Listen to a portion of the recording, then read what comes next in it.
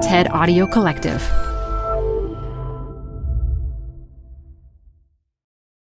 Support comes from Zuckerman Spader.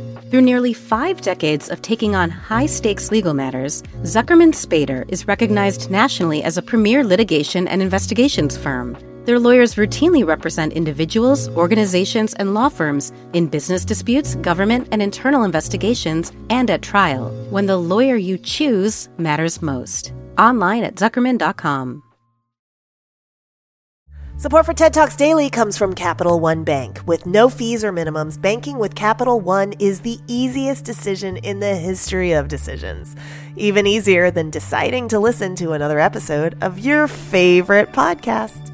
And with no overdraft fees, is it even a decision? That's banking reimagined. What's in your wallet? Terms apply. See CapitalOne.com/bank. Capital One N.A. member FDIC.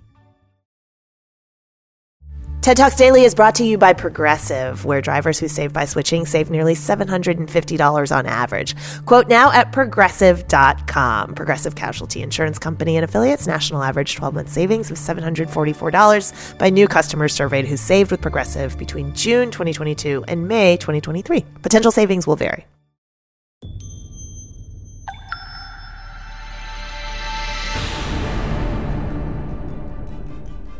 This TED Talk features molecular biologist Nina Fedoroff, recorded live at TEDx Mid-Atlantic 2016. Zika fever, our newest dread disease. What is it? Where did it come from? What do we do about it? Well, for most adults, it's a relatively mild disease. Little fever, a little headache, joint pain, maybe a rash. In fact, most people who get it don't even know they've had it. But the more we find out about the Zika virus, the more terrifying it becomes. For example, doctors have noticed an uptick of something called Guillain-Barré syndrome in recent outbreaks. In Guillain-Barré, your immune system attacks your nerve cells that can partially or even totally paralyze you. Fortunately, that's quite rare, and most people recover. But if you're pregnant when you're infected,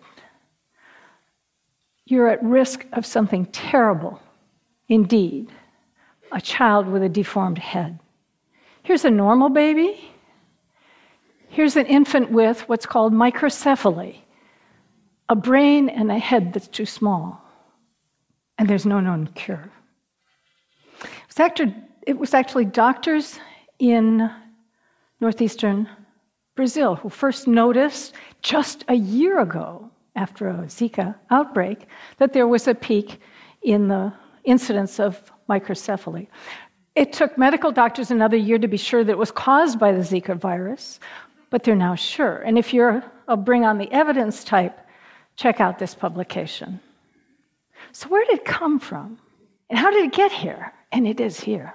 Like many of our viruses, it came out of Africa, specifically the Zika forest in Uganda.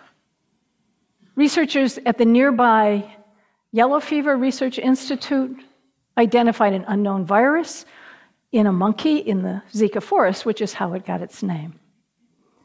The first human cases of Zika fever surfaced a few years later in Uganda, Tanzania. The virus then spread through West Africa and east through equatorial Asia, Pakistan, India, Malaysia, Indonesia. But it was still mostly in monkeys and, of course, mosquitoes. In fact, in the 60 years between the time it was first identified in 1947 and 2007, there were only 13 reported cases of human Zika fever. And then something extraordinary happened. On the tiny Micronesian Yap Islands, there was an outbreak that affected fully 75% of the population. How did it get there? By air. Today we have 2 billion commercial airline passengers. An infected passenger can board a plane, fly halfway around the world before developing symptoms, if they develop symptoms at all. But then when they land, the local mosquitoes begin to bite them and spread the fever. Zika fever then next surfaced in 2013 in French Polynesia. By December of that year, it was being transmitted locally by the mosquitoes. that led to an explosive outbreak in which almost 30,000 people were affected. From there, it radiated around the Pacific. There were outbreaks in the Cook Islands, in New Caledonia, in Vanuatu, in the Solomon Islands, and almost all the way around to the coast of South America and Easter Island. And then, in early 2015, there was an upsurge of cases of a dengue-like syndrome in the city of Natal in northeastern Brazil. The virus wasn't dengue, it was Zika, and it spread rapidly. Recife, down the coast, a big metropolitan center, soon became the epicenter. Well, people have speculated that it was 2014 World Soccer Cup fans that brought the virus into the country, but others have speculated that perhaps it was Pacific Islanders participating in championship canoe races that were held in Rio that year that brought it in. Well, today, this is only a year later, the virus is being locally transmitted by mosquitoes virtually throughout South America, Central America, Mexico, and the Caribbean islands. Until this year, the many thousands of cases that have been diagnosed in the US were contracted elsewhere. But as of this summer, it's being transmitted locally in Miami. It's here. So what do we do about it? Well, preventing infection is either about protecting people or about eliminating the mosquitoes.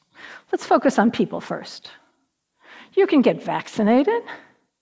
You can not travel to Zika areas, or you can cover up and apply insect repellent. Well, getting vaccinated is not an option because there isn't a vaccine yet, and there probably won't be for a couple of years. Staying home isn't a foolproof protection either because we now know that it can be sexually transmitted. Covering up and applying insect repellent does work until you forget.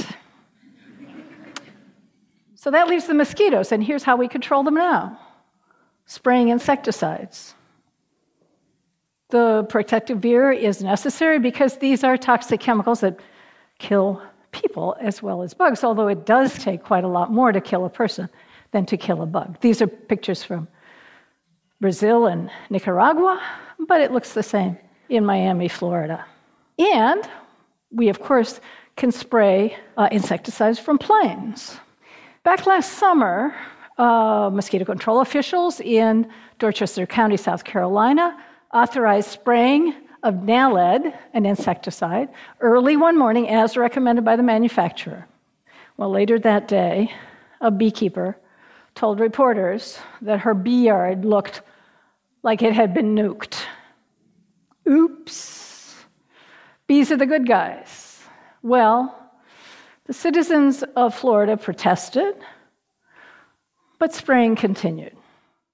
Unfortunately, so did the increase in the number of Zika fever cases. And that's because insecticides aren't very effective. So are there any approaches that are perhaps more effective than spraying, but with less downsides than toxic chemicals? Well, I'm a huge fan of biological controls, and I share that view with Rachel Carson, author of Silent Spring, the book that is credited with starting the environmental movement. In this book, she tells the story as an example of how a very nasty insect, pest of livestock, was eliminated in the last century.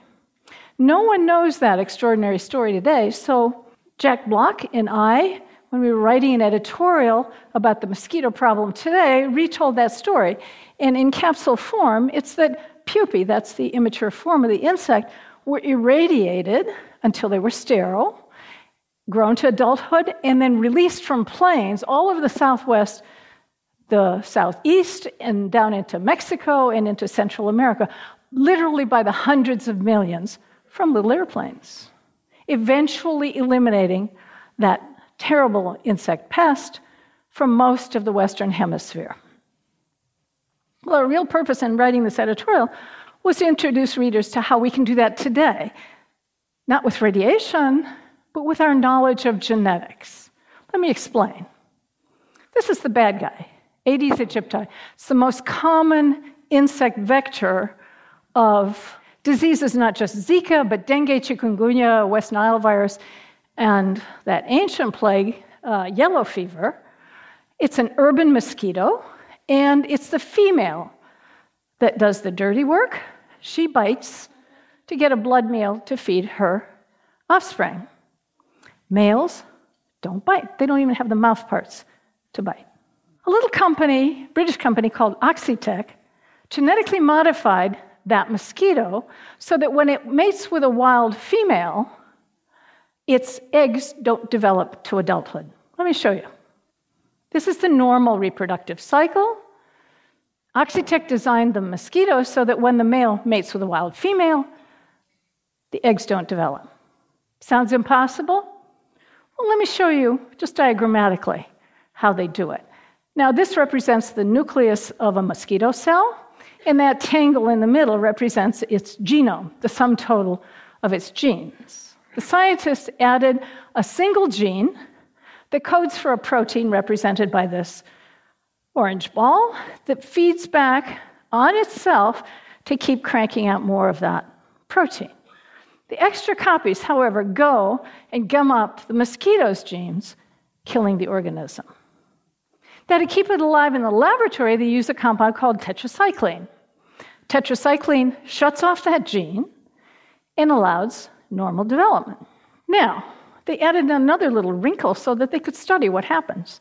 And that is, they added a gene that makes the insect glow under UV light so that when they released it, they could follow exactly how far it went, how long it lived, and all of the kinds of data that you really need for a good scientific study. Now, this is the pupal stage, and at this stage, the females are larger than the males. That allows them to sort them into the males and the females, and they allow only the males to grow to adulthood. And let me remind you that males don't bite. From there, it's pretty simple. They take beakers full of male mosquitoes, load them into milk cartons, and drive around the city, releasing them, guided by GPS. Here's the mayor of a city releasing the first batch of what they call the friendly Aedes. Now, I wish I could tell you this is an American city, but it's not. It's Piracicaba, Brazil. The amazing thing is that in just a year, it brought down the cases of dengue by 91%. That's better than any insecticide spraying can do. So why aren't we using this remarkable biological control in the US? And that's because it's a GMO, a genetically modified organism. Notice the subtitle here says if the FDA would let them, they could do the same thing here when Zika arrives. And of course, it has arrived. So now I have to tell you the short form of the long, tortuous story of GM regulation in the US. In the US, there are 3 agencies that regulate genetically modified organisms. The FDA, the Food and Drug Administration, the EPA, the Environmental Protection Agency, and the USDA, US Department of Agriculture. It took these folks 2 years to decide that it would be the FDA that would regulate the genetically modified mosquito. And they would do it as a new animal drug, if that makes any sense. It took them another 5 years going back and forth to convince the FDA that this would not harm people and it would not harm the environment. They finally gave them this summer permission to run a little test in the Florida Keys, where they had been invited years earlier when the Keys had had an outbreak of dengue. Would that it were that easy. When the local residents heard that there would be genetically modified mosquitoes tested in their community, some of them began to organize protests. They even organized a petition on the internet with this cuddly logo, which eventually accumulated some 160,000 signatures. And they demanded a referendum, which will be conducted in just a couple of weeks, about whether the trials would be permitted at all. Well, it's Miami that really needs these better ways of controlling insects. And there the attitudes are changing. In fact, very recently, a bipartisan group of more than 60 legislators wrote to HHS Secretary Sylvia Burwell asking that she, at the federal level, expedite access for Florida to this new technology.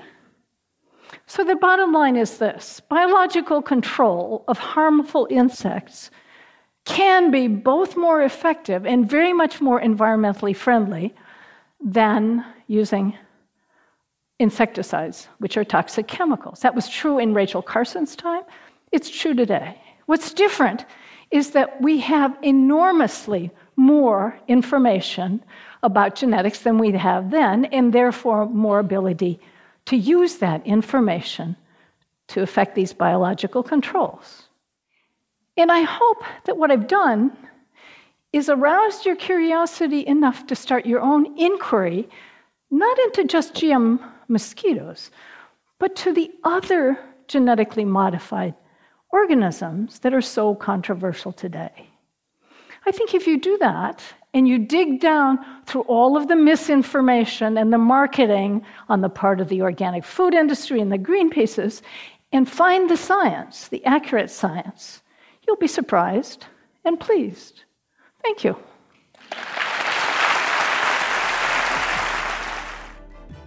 For more TED Talks, go to TED.com.